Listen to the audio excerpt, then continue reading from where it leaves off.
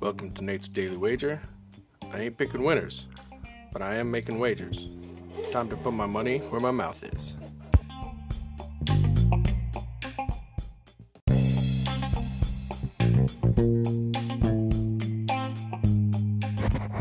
It's Nate.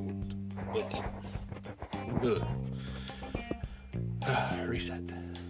This is Nate's Wager for May 20th, 2020, and, things didn't go as we had hoped yesterday on the main wager here. However, luckily I did hit on my other, so I minimized my total losses. It was basically a wash. So, we continue out to the Setka Cup, and we've got a matchup between two dudes that are really even.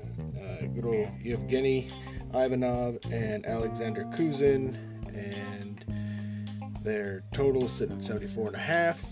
And I've been playing these unders recently, so let's go back to an over. So we're going to take over 74.5 between Yevgeny Ivanov and Alexander Kuzin. See anything better than that? Pound it. That's my pick, and I'm sticking to it.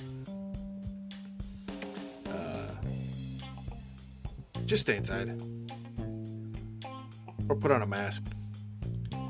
Or just, be cool to your neighbor and give him some space. And most importantly, call your mother.